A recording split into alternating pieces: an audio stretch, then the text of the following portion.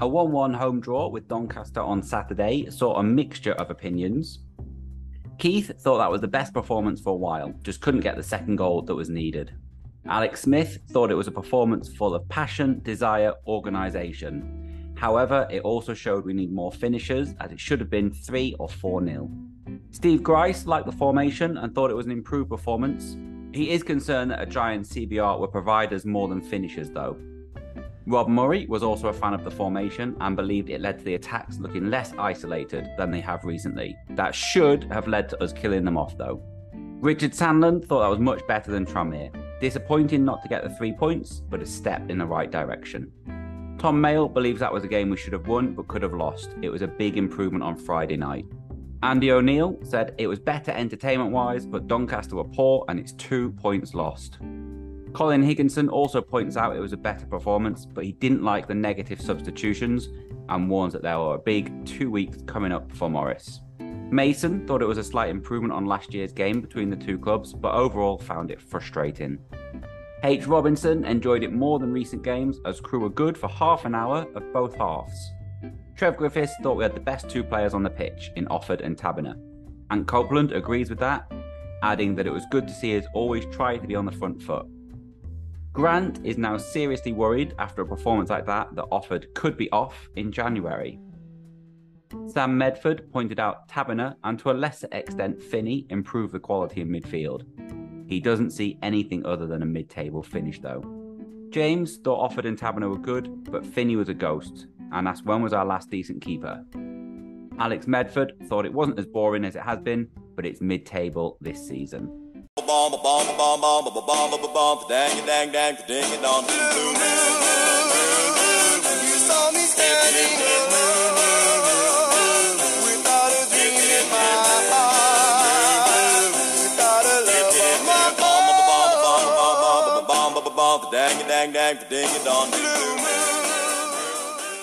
Hello and welcome back to the Railway Men podcast. One game for us this week, so we'll get straight into it with our panel, who today are, firstly, Mark Birtles. Hello, Mark. Hello. Next, we have Gary Pearson. Hello, Gary. Hi. And last, making his second appearance with us here, is Dave Gallagher. Hello, Dave. Hello. So we're going to start with the Tranmere game. Full disclosure, it's Pizza Cup. I was on holiday. I didn't see it. Gary and Mark, you did. So what did you make of the team? It seemed to me, as someone that didn't watch it, that a full-strength Crewe team lost to an under-strength Tranmere team. Is that about right? Well, it sort of looked like it, but if it was a change of tactics, I think it was worthwhile. Yeah, they had an under-strength team. They did strengthen it as the second half went on, which is as we became less likely to score. But I wasn't 100% disappointed, even though it was just the Pizza Cup. I understand why he chose that team, I think. My take on it was that if there was any chance of that sort of the majority of the first team winning a football match going into Doncaster, then that would serve morale better than going into it on the back of a 3-0 defeat to Tranmere. As it happens, that massively backfired. But they did try and play more football, which I suppose in the grand scheme of things was a step forward. Did anyone stick out to you either positively or negatively during the game? Well, for me, Rio enjoyed his role, I think, as a sort of wandering wing-back. He did pop up in a couple of places that wouldn't normally have expected him to appear. I think we saw that again on Saturday, but we'll discuss that later. That was about it, really. Nothing much more than that. I was actually quite impressed with Dave Richards. He was very tidy, everything stuck, and he made some smart stops. I'm not quite sure what to make of that, Mark, because we've got a goalkeeper penalty save coming up later on in the podcast. So are we going to get 2 bits of goalkeeper praise from you this week? You'll have to wait and see. Okay, so I think that's us out of the Pizza Cup. I'm not really too bothered. I don't think people listening are too bothered. But a change of formation, I think, is the key thing to take away. So we'll move on to Saturday then. That change in formation did mean Zach was back in. I think, and this is an odd one, Dave, I'll come to you.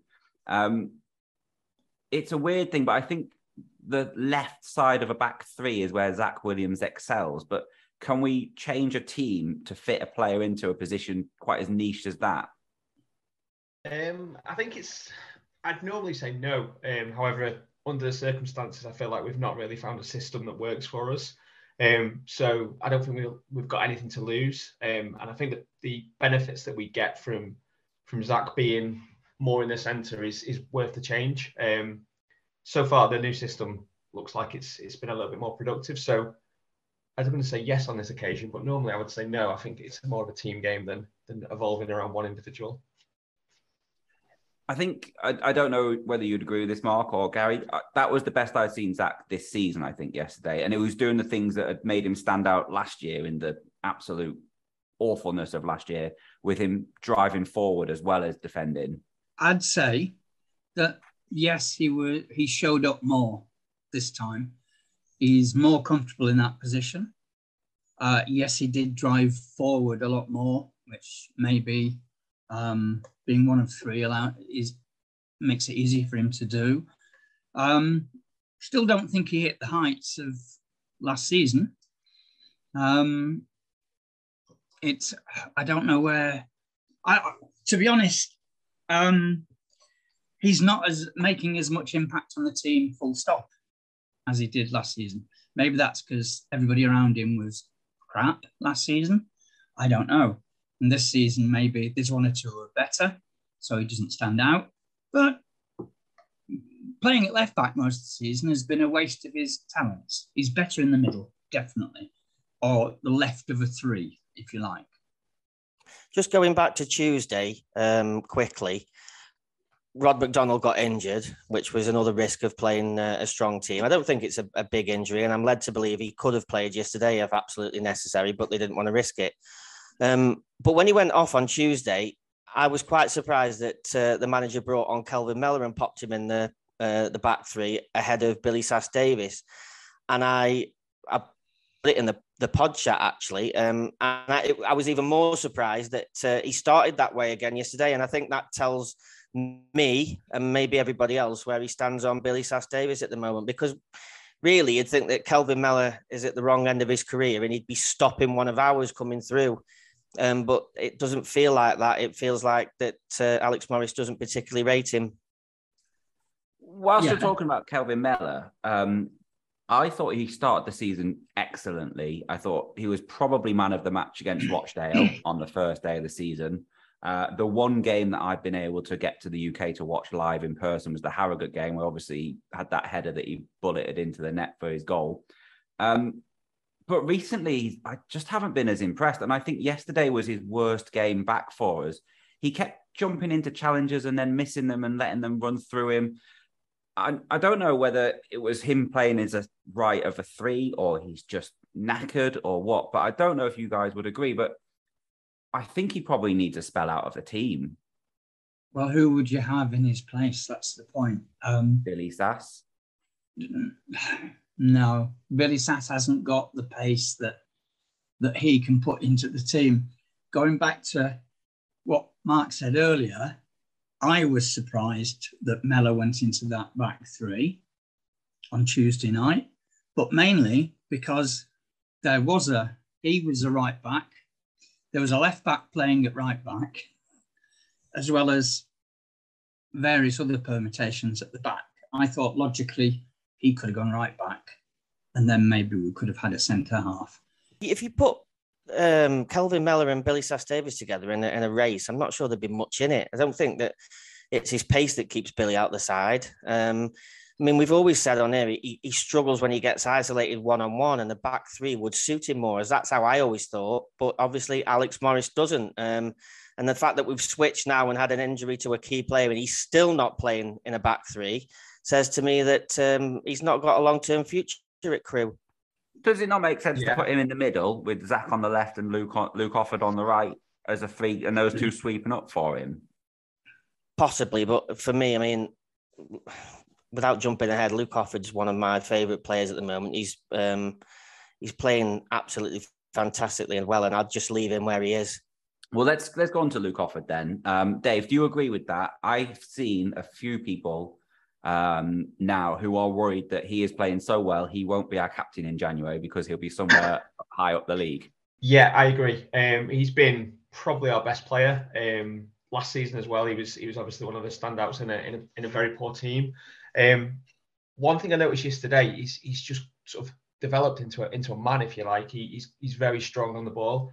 There was a point yesterday in the first half where he was just shoulder to shoulder with their attacker, and he just knocked him off the ball. It was easy. And he's just so dependable. He's 7 out of 10 every week without fail, minimum. Usually a bit more, to be fair. I wouldn't be surprised if he's on his way to a higher level in January. I just hope we can hold him out for a little bit longer. But yeah, he's been really impressive since he's got into the side, and he's just developed. I don't know, with him being a captain as well, I feel like that's just helped him improve and become more of a leader. So yeah, I think we should all be really happy with Luke. I want to mirror everything that's just been said. He's been outstanding this season, and yesterday in particular, he found the game very easy. And yes, those forwards didn't pose much problem to him at all. And I did enjoy that 1-to-1 where he just barged him off the ball. It was so easy. I would hope he doesn't go in January, not necessarily because, of course, we lose him, but because there's not much traffic in January. The chances are he might not go to the right club in January. I think he got that chance of going in the summer. And I don't know whether we'd benefit financially either in going in January. I can't remember how much of his contract he's got left because he's just re-signed, doesn't he? I don't know. I was going to save this little nugget till a bit later, but I'll throw it in now because it fits in. Obviously, if you listen to the podcast last week, I think it was James that said that he looks at Doncaster as a sort of barometer as how we're doing because we seem to follow each other up and down the leagues. And I don't waste my Sunday mornings before these podcasts. I have a bit of a nose around, and I was quite interested to see how the club had developed from the last time that we played Doncaster, which was April when we lost 2-0. I think was it David Artell's last game? I think it was, wasn't it? It was, yeah. And there's only one player that started yesterday that started that match, and it was Mr. Offord, which was quite pleasing to see, really. The other one that featured was Bass, who came on as a sub in both games. But it was interesting that obviously we have moved on as a football club since then. I'd like to think the team's better. I still think this team would beat last season's team, but then I think the under-11s would beat last season's team. But it's no surprise to me that the one that jumped out that played both is Luke. And I think it would be a big mistake selling him in January. Just playing devil's advocate then, in terms of someone to say that we should sell him. One of the things that most fans say we got wrong with the crop that have just left is we didn't get enough money for them. Is it not wise to sell them a little bit earlier when they've got a little bit more money left? So when they've got a little bit more time left on their contract, so we can ask clubs for more and see if we can get more than, what we got for Charlie Kirk or Perry NG, or even, the ones that went on freeze, Windhull and Lowry. That depends who we've got to replace them, doesn't it, really? Well, Conor O'Riordan's doing well in Scotland. Yeah. Would he be the same kind of player? He's big, which Offord isn't. Does Conor O'Riordan have the same qualities that Luke Offord has? Even the early Luke Offord? Just throwing that out there. That's a genuine question. I think so. I actually said last season, and I'll stand by it now, that I think that Conor O'Riordan's got the potential to be better than Zach Williams as a centre half on what I saw last year. I believe he's doing well in Scotland, and to come back to your point, Stu, it's a very, very good one. And if Conor O'Riordan's going to come in and replace Luke Offord, and then we've got Rod McDonald there that can help those two for the remainder of the season, then that would be a really, really good move. So maybe it wouldn't be as big a mistake to sell him in January. They're all ifs, buts and maybes, but that's a very good point you've made. Thank you very much. Let's get back to the game then. Dave, I'm going to let you talk about the goal. It came from nothing for me, and it could only really have gone in one part of the goal for it to have gone in. I think anywhere else the keeper saves it. Yeah, I'm not sure how I can't remember how the ball found its way out to Wakwe on the byline, but it was Rio. a good cross. Was it Rio, was it? Rio pinged a pass out, yeah. That was it, yeah. It was a good cross from Wakwe. Again, CBR, clinical. I said it last time I was on the pod, he just doesn't miss. Even if you look at the highlights, the header was moving away from the keeper as well. It was perfect. From where I was at the far end, and I was surprised. I thought, how's the keeper not saved that? But then when you see it back on the highlights, he was nowhere near it. So yeah, again, CBR, clinical, absolutely clinical. I feel like he needs to seriously work on his celebrations, though. They're the only thing that's really letting him down at the moment. I think he came out yesterday and said that the picture that is taken, I think must have been Kev put on the official website, makes it look like he's on the toilet. So I think he has acknowledged that his celebration was poor this week, Dave. Yeah, he did mention he's not thought it through very well. But yeah, as long as he keeps bagging, I'm not too bothered. I don't know if you've seen, the club have put a video out this morning of the goal from an angle that's filmed at that end, off the ground. Has anybody seen it? No. I'd have a look at it. I saw it on Facebook, but the cross is actually slightly behind him. So not only does he have to jump and steer it, he also has to take a step away from the goal, which then means he's got to generate the power and the direction to get it in that corner. And it really is a much better header than it first looked. It's a superb goal. Yeah, absolutely. So now we're talking about how good CBR is. Gary, I'll come to you and talk about the penalty. What was CBR doing? God knows. I don't know. Everybody saw the hand go up. It wasn't a case of the hand was in the way. It wasn't those typical VAR things we see on Match of the Day, where was his arm in an unusual angle or anything like that. He actually just put his hand up.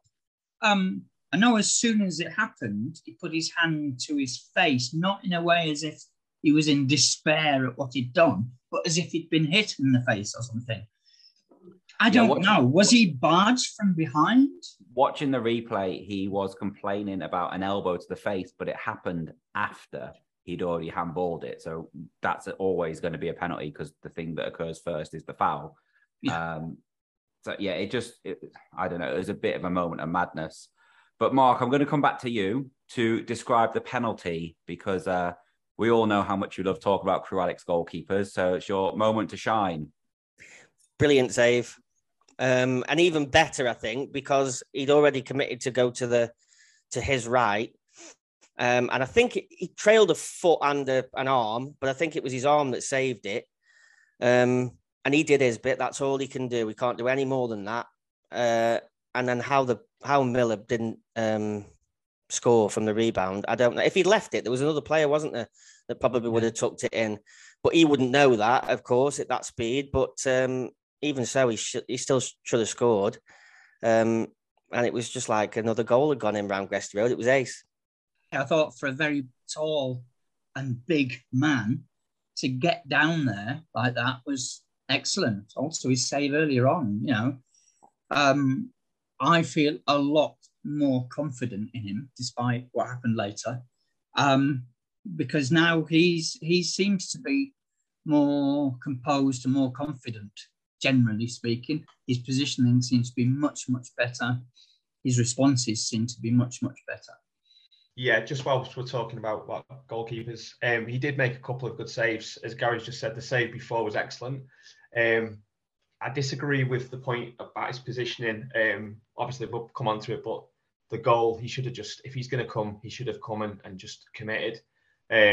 He sort of came and just sort of lingered around the edge of the box, and obviously it was an easy finish for the striker. So I guess it's what you get when you take a Premier League goalkeeper on loan. He's gonna make mistakes. That's why he's at Crewe, is to unfortunately make them mistakes in less of the limelight. But overall, I think we should be quite happy with how he's playing.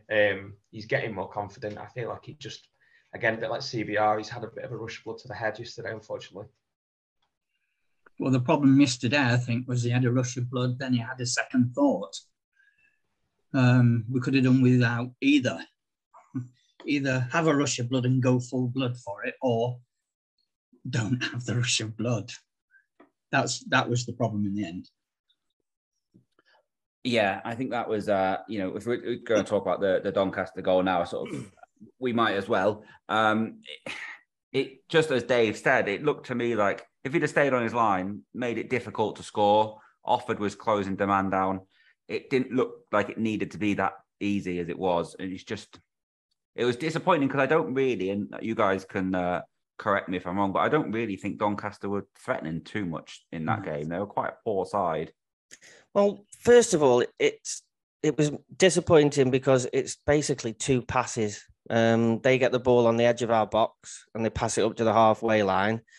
The guys, there's no one anywhere near him. I think it's Thomas that's the closest, and he's not close enough. So the player's allowed to turn, and then it's just a ball in behind the back three, which is obviously where you can get exposed in a three. But I think Luke Offord was close enough to him to have caught him.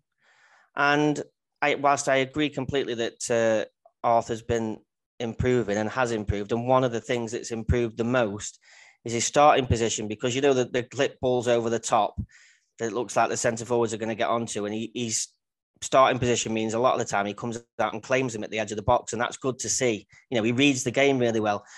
But as Gary said on this instance, I think he came and then thought, I've come and I shouldn't have done, and then he got caught somewhere between two minds.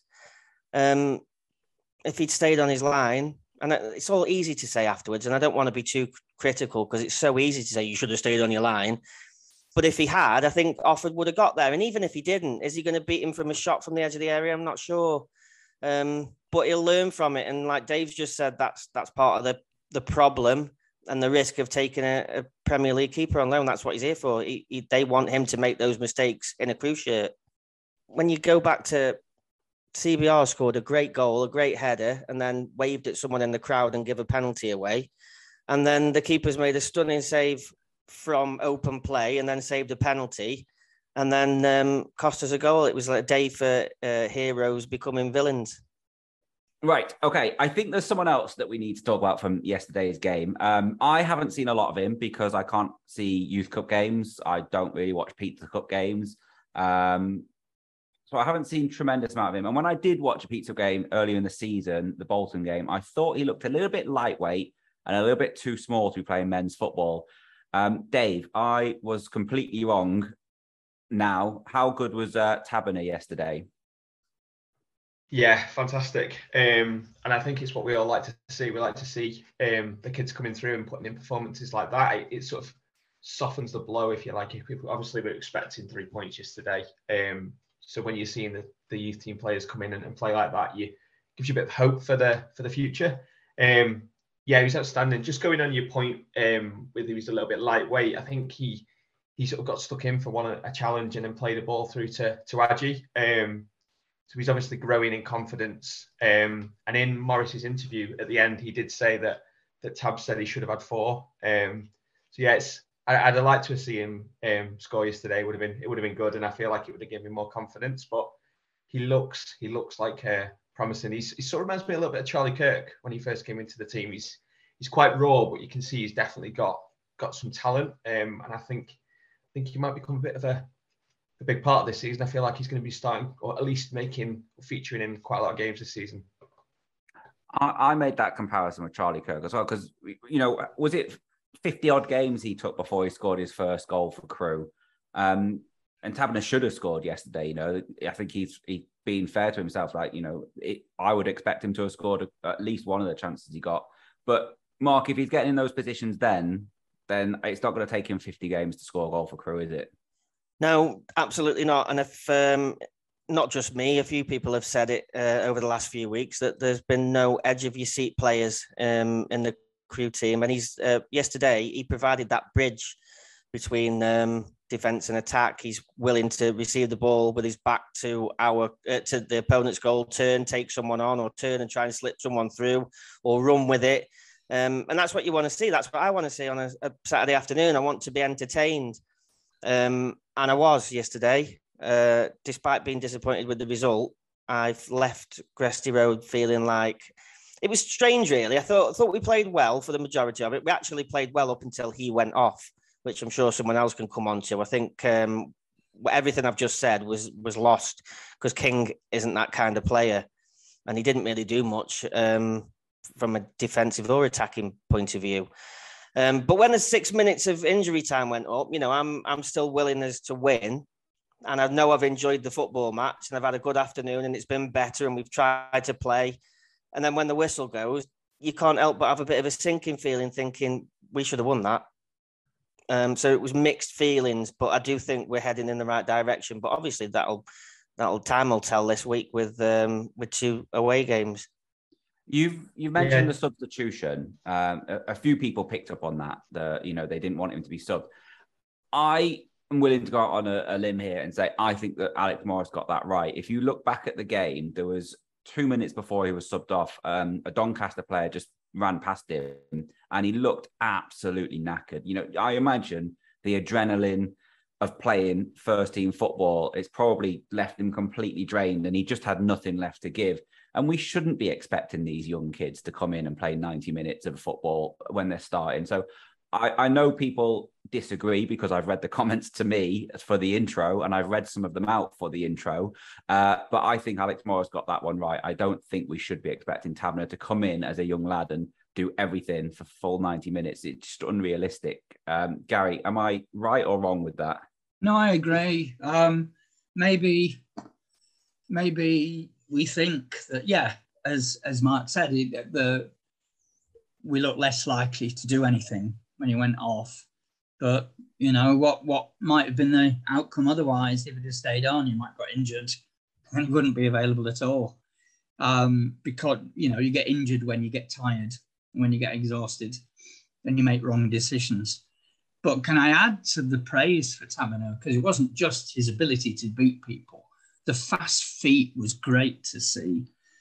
The vision was also incredible. The fact that he could pick out people across the pitch very easily without seeming to look. I mean, he obviously did look, but there was none of this cautiousness of, if I can't see somebody right in front of me, I'll pass it back. Now, I know that obviously yesterday they'd been told to get the ball forward a bit more quickly, but there has been a tendency most of the season for, if you can't see a player 10 yards in front of you, then play sideways or backwards to keep possession, I suppose. But he was picking the ball up and zinging the ball about. And that's what we've been missing, somebody who can pick up the ball, take on a player, and then ping the ball out to somebody. But yes, I do agree that, it was probably the best time. It was slowing down considerably. Can I also make a comment about King? I was saying to people sat around me how worried I am about King, because when he appeared against Bradford away, he looked outstanding. I thought he's going to be great all season. But since then, he seems to have become much more anonymous. I'm hoping that we haven't coached things out of him, or being made to fit into the system has dulled his edge. Yeah, just on that, Gary, I feel like King and Thomas, they're too similar in my eyes. So when they're both on the pitch together, we've just got two very similar players. We get a lot of sideways and backwards passes. So I don't know if it's the fact that we've got Thomas in the side as well, which probably makes King look a worse player than he is. But I agree, when he first joined, he was good. He looked really positive. But yeah, for the last few weeks at least, he's just sort of moulded into a bit of a boring player. I don't want to say it, but he's just boring to watch. Just to come back to your point, Stu, I watched the matches from the back of the main stand, and I've always watched them from a high vantage point in that stand when it was built. And I watched the 6 minutes of injury time at pitch side yesterday, right at the front. And it's a completely different watch when you get down there and you realise just how physical and quick and relentless it really is. And I think it's a really good point about Taberner and young Finney when he plays. They need to be protected. And I think despite it costing us maybe being an attacking threat for the last 15 minutes, I would agree that it was the right choice to take him off if we've got him now for the next 2 games. It's really interesting to listen to this because we are all Crewe Alex fans, as we know, and we all know what Crewe Alex do. They bring players through the academy. And as you said, Mark, about getting someone interested in playing football again, some interesting football, some exciting football, I think it just shows how much, I'd say the vast majority of Crewe fans just buy into this. He's coming through our academy. He's one of ours. He looks like a Crewe player. And we're all really excited about it again. You know, this is the start of the next crop coming through. And we've all seen it. We've all been around the club long enough now to know that this is what it looks like. And, you know, maybe, just maybe after the last season and a half, we've got something that we can cling to that is going to be positive again. Because, God, it's been hard work trying to come up with positives for the last year on this every week. I almost put a tweet out yesterday when he went off, when he was subbed, saying there'll be some teams keeping tabs on that player now, but I didn't because I want them to find him for themselves. I'm not going to give them the easy win. He's ours, and he's going to stay ours for a little bit longer yet. Dave, I'm going to come to you. We'll talk about another academy player back in the team yesterday, Ollie Finney. I wrote down not great, but also not awful.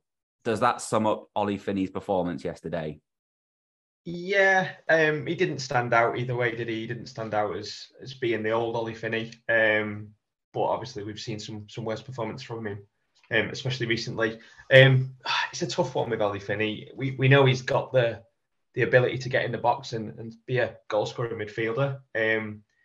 Obviously, since he broke his leg, he doesn't seem to be, I don't know if it's an easy excuse, but he doesn't seem to be the same player he was. He probably needs a little bit of time away. He just needs some confidence. I don't feel like he's going to get a consistent run of games at the Alex. It's a difficult one. We know he's good. When you compare him to some of the other midfielders that we've got that are not getting in the team, I feel like we owe it to Ollie Finney a little bit more to give him that opportunity than probably some of the other squad players. I would give him, and maybe being slightly generous, I'd give him a solid 7 out of 10 yesterday. But caveat to that is that's also somewhat based on how he's been playing since he had broke his leg. And what I mean by that is yesterday, he looked like he was trying. He looked interested. He ran around a lot. He looks like he's lost a bit of weight. And from the sort of snippets we're getting from Alex Morris and Lee Bell, it sounds like there's been a change of attitude off the pitch around the training ground. He's been staying after training. And if that's true, whilst that should never disappear in the first place, then I think he deserves a chance. And he tried yesterday. And I've always said, if somebody's wearing that shirt and they care and they run around and they try and do the best for the team, then that's fine by me. And I think he did that yesterday. Yeah, for me, that was a vast improvement, but from a very low bar, mainly because he didn't disappear. He was actually involved in the game, which for me, I've always said that, yes, way back, he used to score goals, but didn't do anything else. I also want to back that up by saying he scored those goals when he had Pickering and Kirk playing alongside him. So therefore, he had the space in which to get into the box and score those goals. He hasn't got Kirk and Pickering now. And I thought that was the reason for his dip in form rather than the break of leg. But yesterday, he didn't uproot any trees, but he did look better. And if he suddenly turned a corner, then yeah, I agree. Give him another chance, because I've been one of his biggest critics for ages. Even when he was scoring his goals, I was moaning about him. So he did actually get involved. He created his own chance at one stage, which is something he didn't often do before, even when he was scoring goals, with that run and shot. So yeah, I'm willing to give him a chance, but not at the expense of other people who might be better. Well, it might very well be, Gary, that the pennies dropped in Ollie Finney's head, because Charlie's coming up behind him quite quick, and Taberner's burst onto the scene, and maybe he's realised that they're going to go past him and get sort of, I don't know, watched and maybe play at a high level before him or at the expense of him now. And if that's the case, then good. Yeah, I agree. Can I ask people's opinion of Dan Adjei? Mainly because I saw somebody comment on the Railwaymen review this week, views that I also agree with, that when he's got the ball and when he's got somewhere to aim for, he's quite skillful, he's quite committed. But when he hasn't got the ball, his mind seems to be off in space somewhere, and he doesn't keep up with play. He lets his marks go. Often they have a good few yards start because he's not completely with it. And generally he doesn't seem to do a lot off the ball. Now, maybe this is just something that's stuck in my head, although I'm bringing it up because I saw it on Railwaymen Review this week on one of the comments. So has anybody else got a comment about that? I think he's gone backwards since the start of the season. I thought he was terrible against Tranmere last Friday, and just couldn't be arsed to track his man, and we got overloaded on that side. But he's definitely a threat when he's got the ball. He can go past the man and he can pull the ball back. I think you're right. I think it's more when he hasn't got the ball. But that's for Alex Morris and Lee Bell and Kenny and whoever else to sort out, because he was playing better than, I mean, the first few games of the season, I'm thinking, like, certainly on the opening day, he was a real threat at Rochdale. Oh, yeah. And he was good for a few games after that. And, you know, we saw that that amazing finish he scored the other week. So there's definitely ability in there. But I don't disagree. Something's missing. He doesn't look quite as quick as he did either. But yeah, it's a fair point. I don't know what you think, Dave. Yeah, I like him. I just find him a bit of a frustrating watch. He's skillful. He's a battler in my eyes, and he gets us into some dangerous positions. You just feel like the end product is sometimes not there. In terms of his tracking back, if I go back to Charlie Kirk again, can you remember when Charlie used to get absolute pelters for not tracking back? And was it Artell said he's a winger. It's not his job to defend. I disagree with that. I feel like you still have a responsibility to defend, but obviously his main responsibility is to get us into attacking positions and score goals. I just find him really frustrating. I do like him. I think he does offer us something. I just wish when he gets into the byline or when he gets in the box, he just picks the right option. I feel yesterday there was a couple of occasions where if he'd have just made the right decision, we'd have been 2 or 3 up and home and hosed, really. So yeah, he's frustrating, but I would definitely prefer him in the team over Bass Sambu, who obviously offers us something completely different. He definitely needs to look up a few times before he hits the ball in. But although one cross he did yesterday was brilliant, the problem was not him. The problem was that we only had one person in the box, and that person had gone to the near post rather than the back post. That was the one problem. We don't get enough people in the box to get on the end of these crosses sometimes.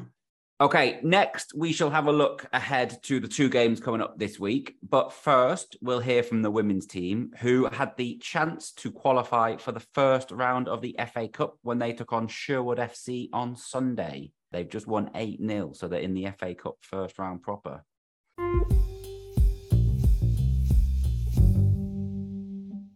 Hi, Matt. A superb victory today, winning 8-0. What pleased you most about the performance? The way the girls moved the ball really, really quickly. With all due respect to Sherwood, we knew very little about them before they came to our place, so we had to sort of gauge how we were going to approach the game in game time. Sometimes that's the hardest thing. We knew that we'd have to move the ball really quickly, and the girls did that. I think we probably could have been more prolific in front of goal, but no, overall, the thing that pleased me was the professionalism that the girls showed, not to let the confidence drop. We kept the clean sheet. We got troubled very little at the back due to our professionalism and our composure. But getting players in forward positions, our full-backs were playing so high at times. We were just so many overloads in their half. It was really pleasing to see. The opponents seemed to struggle to cope with the intensity that the girls played at, but their goalkeeper gave an inspired performance. Could you have scored more? Yeah, definitely. I think it was one of them that if she's your keeper, you say that she's made great saves, and she has. I don't want to take anything away from the girl. I think we probably let them off the hook with some of them. I felt we should have been more clinical. But having said that, she has made a number of super saves that really stopped the game getting silly, really. And I said so to the girl after the game. When we shake hands, I thought she was absolute top draw. I know none of their girls. Football community is a small world, certainly in female football, and you tend to know everyone around. But I'd never come across any of them girls, and they fought to the last minute. But yeah, the keeper was super. Laura Garner played a role in most goals, either assisting or scoring. Her form has been of a very high standard recently. What's she worked on to improve the game? Being involved more, really. I think we know what Laura's got. She's got bags of ability. Technically, she's one of the best players around. We need to get her on the ball more. So we've been a counter-attacking team historically in my time. We've soaked up and absorbed pressure, and then we've got athleticism in the final third. Sometimes with that can bypass Laura, which your style of play is cutting out probably one of the best players in the league. So we've had to change that slightly and become a little bit more possession-based, be calmer on the ball. Yes, we've got athleticism in the forward areas, and that's there to use. You'd be mad not to, but it's not our only sort of way of dealing with things. I think that's played a part. The slower build-up has allowed Laura to get into areas where she can use her technical ability. I think she's worked really hard individually as well. She's improved the game massively. I know she's worked incredibly hard to improve the physical side of the game. So she deserves everything that's coming. She's scoring so many goals and having a part in every single goal pretty much. She's become priceless for us.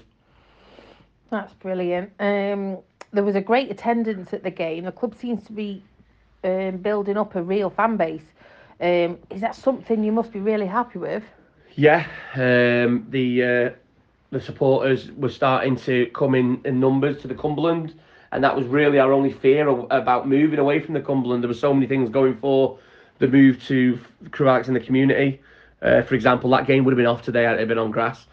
So the all-weather pitches kept that alive and allowed us to win some money and get to the next round. Mm-hmm. But no, the spectators are massive for us, and to see the kids' faces, especially the little girls' faces, and they can sort of appreciate and see themselves playing football when they get older because they can sort of relate to the girls. That's been the key thing, and a number of our ETC girls have been coming and supporting us home and away. It's becoming it's always been a Crewe family, but it's starting to feel like a real family environment at the moment. The supporters know the girls' names, they talk with them, offer them advice, and support them sometimes financially as well. That's brilliant. Something to aspire to. Finally, I bet you get sick of this question. Who would you like to get in tomorrow's draw? I don't know. There's some big teams in it. My personal, I don't know. I think we can beat anyone on a day, and I said that in me pre-match sort of interview yesterday. In that we need to then turn that consistency on. I think when it is time for us to go out, because as negative as it sounds, we're not going to win this cup. When it is time for us to go out, I want it to be to the biggest team possible. I want to go there and get an experience. Until then, we just compete against anyone that we're put with. I'd like a home draw. I like to play at home, ideally, but we'll take whatever we're given. Never say never. Congratulations again, Matt, and keep up the good work. Thank you.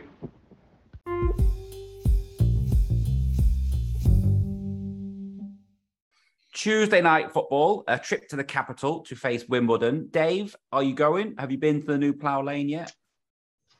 No, I'm a bit disappointed it's on a Tuesday night because that's when I penciled in to go. I like a little London away day, so unfortunately, being midweek, it's not possible.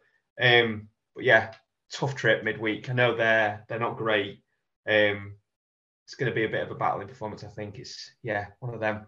Wish it was a Saturday. Would have enjoyed the day out, definitely. Anyone going, or is it just the same as Dave? Tuesday night, just not feasible. Well, I'm flying off to Spain on Wednesday morning, so definitely not going Tuesday night to Wimbledon. No excuse at all, Gary.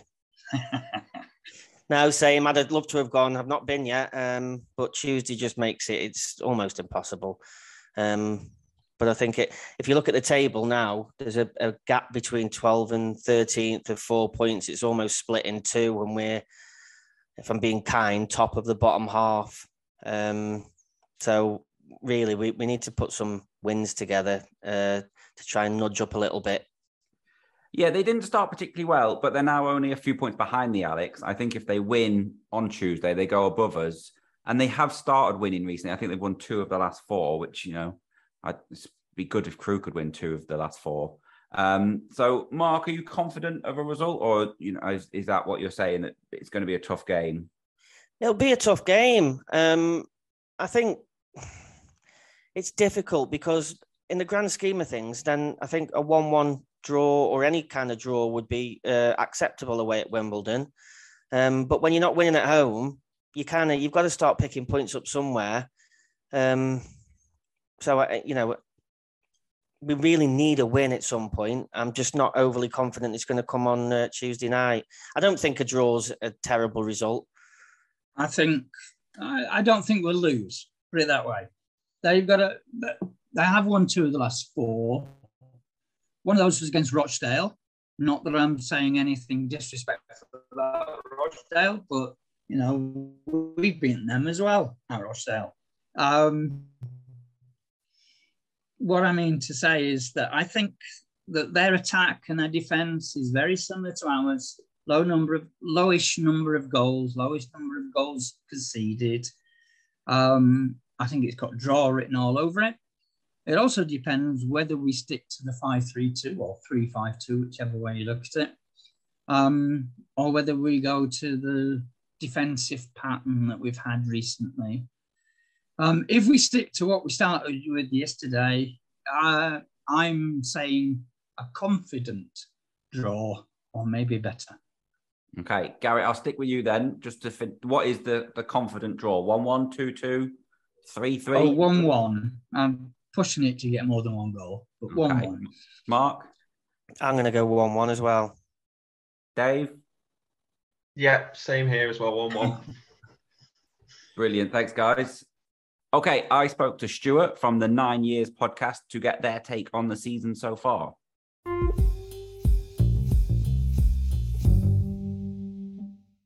Hi, Stuart. Welcome to the podcast. Thanks for having me. No problem. So you're from the 9 Years podcast. I think we spoke to you guys a few years ago, and since then, I believe you've gone all official and you work with the club now. Can you just explain what that is? Yeah, so we're still independent. Although we've never been a podcast that wants to call the club out or anything. Do you know what I mean? We've always had good relationships. But yeah, the club come to us January and asked if we could put maybe potentially a live show. What could we do? And we've gone with that. So we do a live pre-match show about an hour before the game, and that's a mixture of reviews of, like, we do a rewind of previous encounters with the team. We invite an away fan to come in. So we've got a studio up on the top tier of the new stand. So we've got that. I think we've got a Crewe fan joining us on Tuesday, and it adds a bit of it. Yeah, and it just adds something different to it. So yeah, very light-hearted. We're not, in terms of the club doesn't come to us and says, you must do this, you must do that. We sort of know there's a line. So for argument's sake, I always say to people who are on the panel with me is that, don't say something about a player that you wouldn't necessarily say to them. We're respectful. But yeah, do you know what? We call things out. If last year we lost, we kept losing. So you can't go in there with a smile on your face. You've got to be realistic, otherwise people won't watch. So yeah, that's where we are with that. You just mentioned last season. Obviously, Crewe fans know all about Wimbledon's season because we were relegated alongside each other. Before the season started, what was the expectation? Was it, we are in a league below, we should be going back up? Or is this, we need to rebuild, we need to consolidate, mid-table's okay this year? Well, yeah, obviously we needed a new manager. We've also got a lot of things behind the scenes that we need to get right. You know, we're bringing in a managing director to replace a CEO. So we were structure-wise, we were going different. We were looking at head of football operations because we really haven't had that. Recruitment was a real challenge for us last season, and probably before that. So there's a lot of stuff going on off the field. So I think realistically, to expect us to challenge for a promotion was not. You know, don't get me wrong. There's some fans that think that. You know, some fans will think we got relegated. Sure, we go back up. But I would say probably ours mid-table with a probably outside chance of a playoff position. Okay, so let's go into the season itself then. A win on Saturday away at Rochdale, but the season didn't start off too well, did it?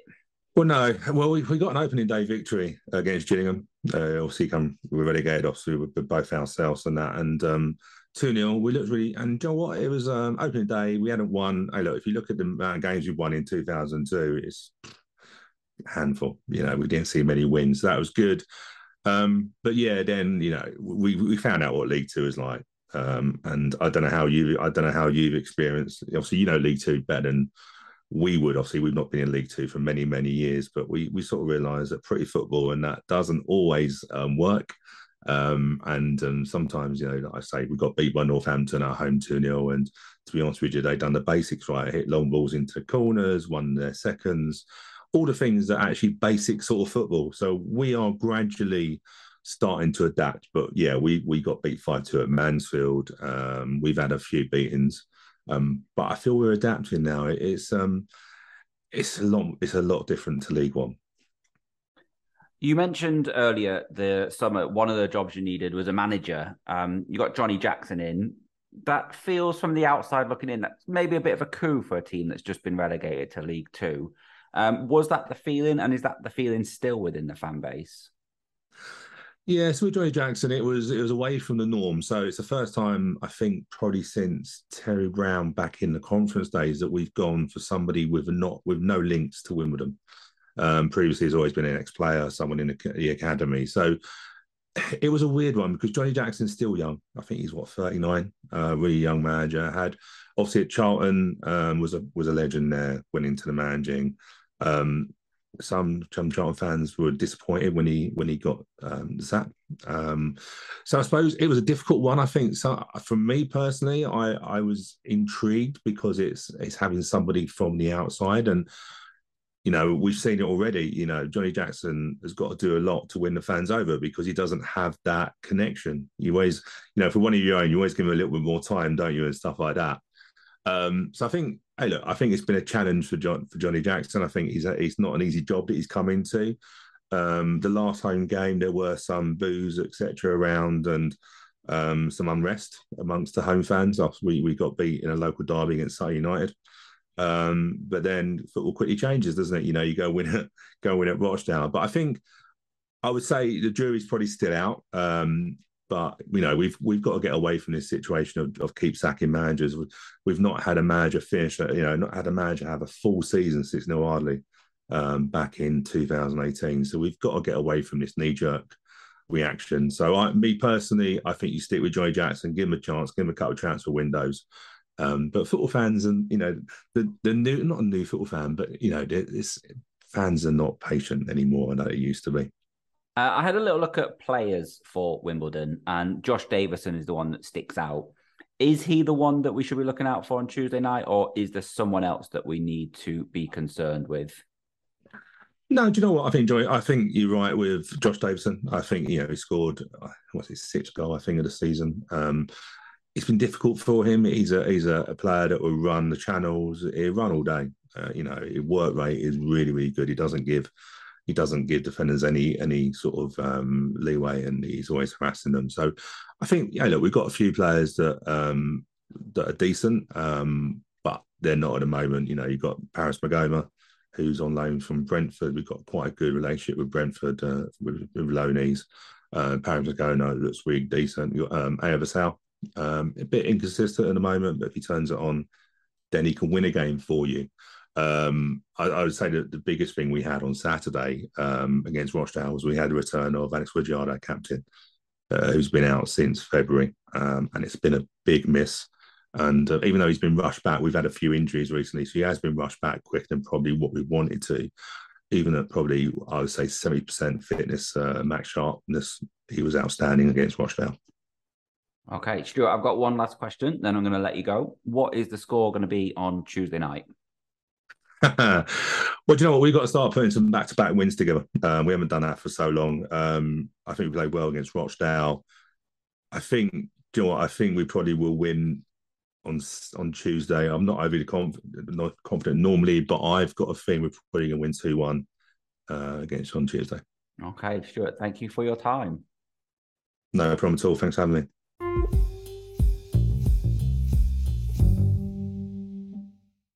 After the game on Tuesday then, Mark, we find ourselves on another away game, this time not to the south of London, but to the South Lake District. And again, it's probably a ground that not many Crewe fans have been to. Including me. The first thing I'll say about that game is that you've got to look past the football club name. You know, it's be so easy to think, oh, we're playing Barrow, it's a guaranteed win, Crewe should be winning. I'm not disagreeing with that. You know, they've not got anywhere near the resources that we've got in terms of academy and structure as a football club. But at the moment, they're 11th and 4 points better off than us, and you've got to respect that. Yes, we should be beating Barrow, I think, in the grand scheme of things, but we also need to remember where we were coming from in May last year.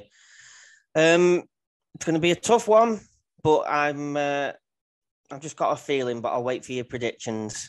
Sound like McGarry, I've got a feeling. It's not a transfer window yet. Yeah, Dave, they've had a similar start to the Alex. They had a good start to the season. They were a little bit higher than Crewe. And they've had a horrible October. They've lost all but one game. That was only the Saturday game that they drew. And they're just above the Alex. So pretty similar stuff. What are you expecting? I'm more confident about Barrow away than I am Wimbledon midweek. They obviously, like you say, had a good start. I'm sure they were in the automatic places for a little while. But obviously, they've been beat by Rochdale. I mean, we're probably using Rochdale as a little bit disrespectful. Their form has picked up recently. Like you say, they've lost 4 of their last 5. I'm more confident about Barrow, and I feel like we will finally get that win there. Gary, it's 2 away games in a week, which is tough, and that is the word Mark's used to describe both games. But we're talking about 2 away games at 2 mid-table teams. So should we be downplaying our chances, or should we, be going, well, we're going to go and get 6 points this week? These are teams we should be beating. Well, I would never, even when we're doing really well, I'd never talk about 6 points away from home from 2 games, being an eternal pessimist. But I do also have a feeling about Barrow. And yes, we shouldn't be tempted by the name Barrow to jump to conclusions. But the point is, they had a brilliant start and now they're having an awful time. Possibly because, as Mark mentioned about their resources, maybe, I'm not really sure, they're beginning to suffer injuries. And I expect that they don't have a large squad. I do think the manager is the best part of the club. Forgotten his name, Wilder, isn't it? Pete Wild, yeah. Because he did wonders at Halifax beforehand. They're now suffering since he left. But I still feel confident because I think Barrow are perhaps in a worse place than we are. Because, okay, yes, we've lost quite a few recently. But I think we might have got a change of heart from Saturday. I'm hoping that it will continue on Tuesday and we'll start to think that things are beginning to change, whereas Barrow are in a downward slide. So okay. I'm confident. Well, Gary, do you want to give us your confident prediction for that one then? Oh, yes. I think we'll thrash them 1-0. Dave? I'm going to go with 2-1. To the Alex? Yeah, of course. I feel is that Billy Waters scoring the consolation, is it, Dave? It could be anybody, couldn't it? Let's be honest. But I think CBR is going to bag for us yet again. And maybe Tabs. That'd be nice. Right. Tabs with a win at the last minute. Mark, you teased us with your prediction at the start of this chat. What are you going for? Same as Dave, 2-1. 2. Crewe. Okay, I spoke to another Stuart Ackister, to get the Barrow take on the season so far.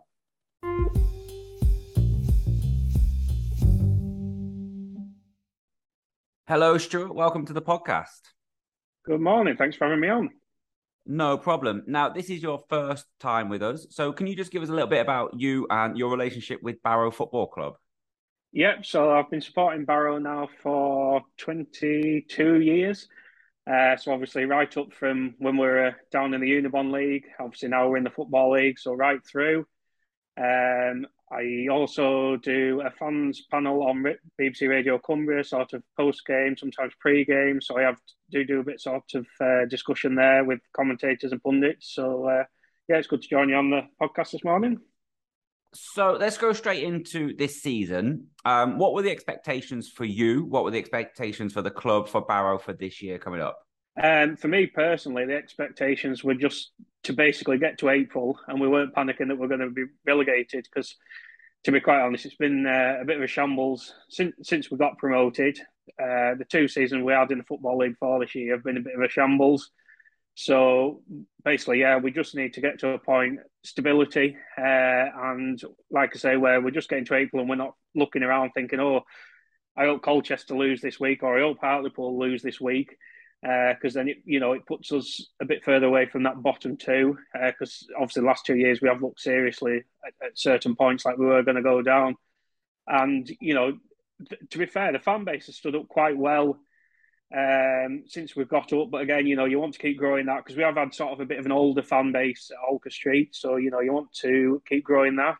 But yeah, stability is the main thing, and like I say, literally, you just want to be able to enjoy the last couple of games of the season rather than panicking about going down.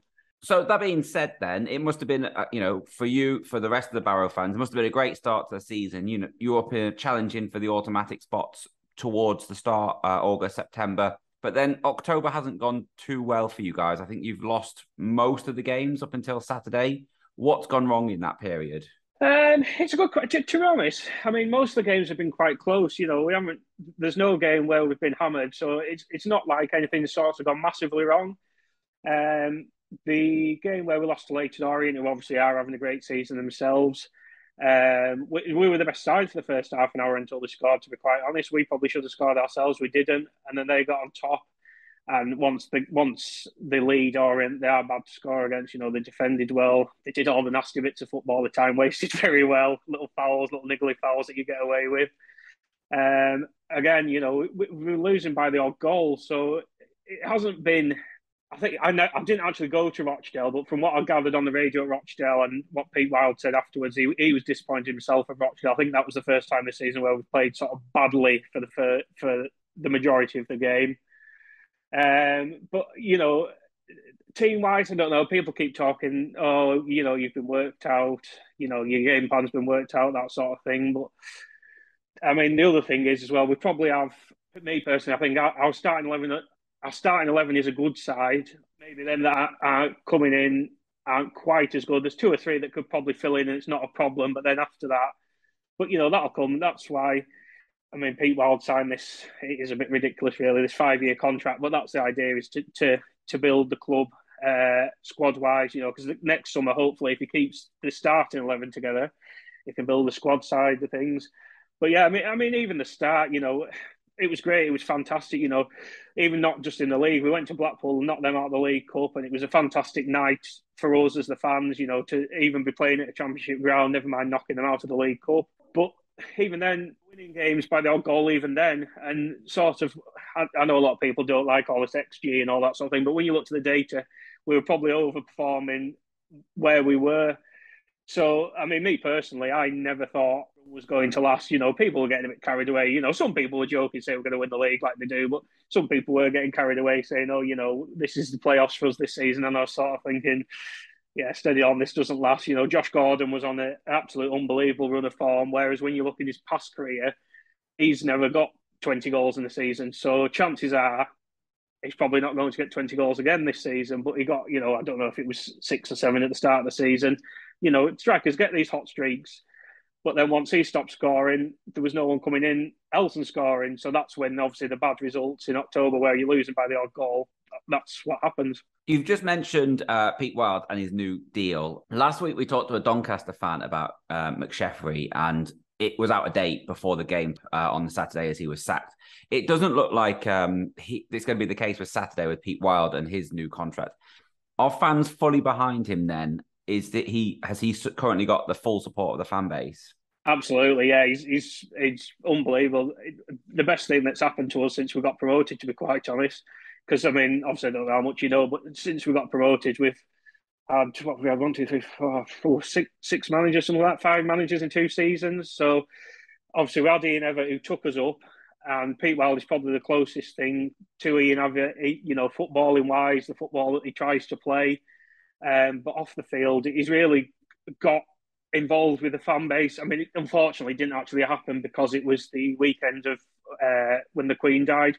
But he was bringing his staff up for like a charity cricket game against Barrow fans on a Friday night before a home game, so they could meet the fans, do that sort of thing. Which obviously, I mean, Mark Cooper wasn't going to be playing no charity cricket game last season. So yeah, I think everyone is fully behind him. Even at the end, he does. Some people say it's a bit cringy where he does the fist pumps at the end, like Jurgen Klopp does to the fans. But people enjoy it, and it means that he is making a point of going over to the fans at the end of every game. And yeah, I think he's absolutely brilliant. 5-year contract. Yeah, if it was another club, I'd probably be thinking that's absolutely ridiculous to give a League Two manager a 5-year contract. But they are obviously committing, between him and Ian Wood, the sporting director, to building a club on the field, but off the field, hopefully, which might mean the academy, which we haven't really got an academy either. So obviously that needs sorting. So you're thinking, well, yeah, if he's going to be here for 5 years, things like that can be hopefully sorted out. So yeah, I'm certainly fully behind him. I absolutely love the man. And yeah, I think probably you would say 99.9% Barrow fans are. You always get someone who grumbles about things, but yeah, that's just football. That's the manager then. Which players should Crewe fans look out for on Saturday? Well, I mean, me personally, the big signings for us this year, the 2 midfielders who we signed, Sam Foley, who we signed from Tranmere, and Harrison Neal, that we signed from Sheffield United on loan, have been absolutely fantastic for us. It's like they play sort of a 4-3-3, but they're like the 2 central midfielders in that, and they've just worked absolutely fantastic together. Sam Foley's, I think, 35, something like that. So his experience has helped Harrison Neal, who's obviously a young lad coming to a Football League club. He was on loan at Southend last year, so he stepped up from the National League out fantastically. Obviously, like I say, Josh Gordon has been scoring the goals. If you just looked at our top scorers, you would think Josh Gordon's the one to look out for, but he didn't. He came on Saturday. He didn't start on Saturday. And Pete Wild said he just wanted to give him a break because he hasn't been scoring. He thinks probably he's just been panicking about that and trying a bit too hard. Ben Whitfield has been a great signing from Stockport. I mean, how they've let him go, they must have some squad to have let him go. But, he plays sort of on the right of the front three. Start of the season, basically, he was setting up all Josh Gordon's goals, assists. He was scoring himself. He's quick, which we haven't really had sort of winger as such since we came up, because originally we played 5-3-2. So obviously it's your fullbacks that are providing the width and the pace. So that's always handy to have someone on the break like that. And probably the biggest change this season has been Niall Canavan, who we signed from Bradford in January last year, and he was their captain at the time. So we all thought, oh, this is fantastic. We've signed Bradford's captain, unbelievable. And to be quite honest, he wasn't great at this last 6 months last season, but then we weren't great ourselves, we were really struggling at that point. But this season, he seems to have got himself a bit fitter. When he signed, Bradford sort of said, oh, he's slow, blah, blah, blah. But he does seem a bit sharper this season, whether that's because of how much he's improved his fitness over the summer. And probably the majority of the games we've got a young central defender on loan from Chelsea, McClelland, who plays for Northern Ireland under-19s as well. So he's decent. And he obviously helps out with Canavan because he can cover a bit more as well. He's got the legs back, yeah. But I would say probably Niall Canavan's been the most important and absolutely, definitely the most improved because he is that leader at the back for us as well now. Excellent. Stuart, I've got one last question and then I'm going to let you get on with your day. What is the score going to be on Saturday? Well, Crewe are a very similar position to us. You don't seem to be scoring many goals, the same as us. You're in a very similar position to us. So the head would say it's probably going to be 0-0 or 1-1, but the heart's got to say a Barrow win. So I'll say 2-1 to Barrow. Great. Thank you so much.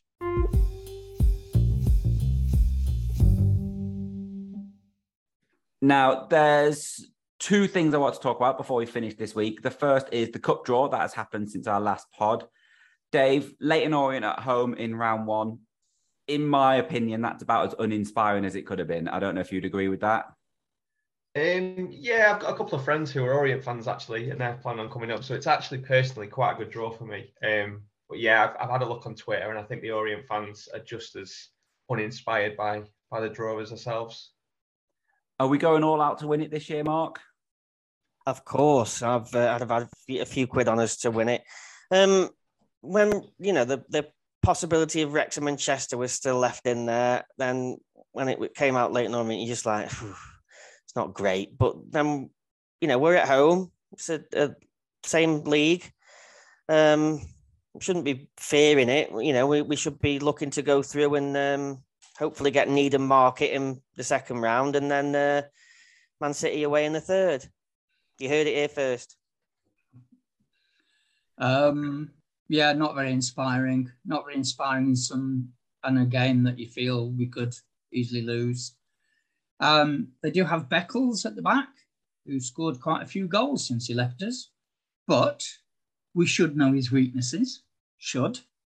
I'd like to think that we can work on those weaknesses.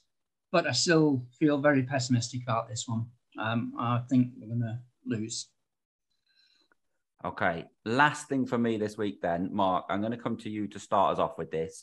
I heard from a few places that Neil Critchley was at the Mournflake yesterday. What do you make of that? It's not inconceivable. I didn't see him. I'm not going to pretend I didn't hear rumours yesterday. Rumours that sort of went from he wants to come back and work for Crewe. And as far as he'd like to be the manager. If either of those things are true, I'd be very cautious. Let's not forget he left us once before, albeit he went to Liverpool. That's a great move. He still left. Alex Morris hasn't gone anywhere. I think that he was instrumental in Owen Dale wanting to leave and go to Blackpool. Owen Dale could only go if someone's willing to sign him, and Neil Critchley was willing to sign him. That didn't benefit Crewe or help Crewe in any way, so that still stings a little bit. And then he was doing a good job, to be fair, at Blackpool, and then he down tools and went off to Villa. So that says to me that he's always going to put himself first. I said this about Ryan Lowe, if you remember, when we were discussing it about David Artell. I don't like to think that anyone's in charge that's just going to go and leave at the drop of a hat. So I'd be very cautious around anything to do with him. And I've written an article this week that's, and I don't want to say what's going to be in it, but it's sort of, I've tried to put into context where Alex Morris is in terms of being a Crewe manager. It's still very short term that he's been in charge. And he's coming on the back of that horrible season. So I don't know. There was too many rumours for it to be nothing, but I'm very sceptical. We'll wait and see. Is Alex Morris under pressure from the fan base, from the board, with the results, the performances? And if he is, do you believe that's justified? Personally, I don't feel like it's justified. I do still support Alex Morris. I feel like if you go back to the start of the season, I would have snapped your hand off for the position we're in. However, I do feel like he's under pressure. Having former coaches turning up, watching the team, possibly helping to spread rumours is not ideal. But I feel like he's pretty safe in my eyes. I don't feel like the board would make a move given the situation. It's not like we're struggling down the bottom, which would be the real sort of question they would ask, really. If we were down the bottom, then there would be no questions asked. We're not playing amazing football, and if our league status was in jeopardy, then they would act. But no, I don't think it's justified at this point, really. Right, that's probably a good place to end it for another week. We will be back next week with a look at those two games that are coming up. But until then, Mark, Dave, Gary, thank you for coming on. Thank you. Thank you. Thank you for having me. Thank you, as ever, for listening. And until next time, goodbye.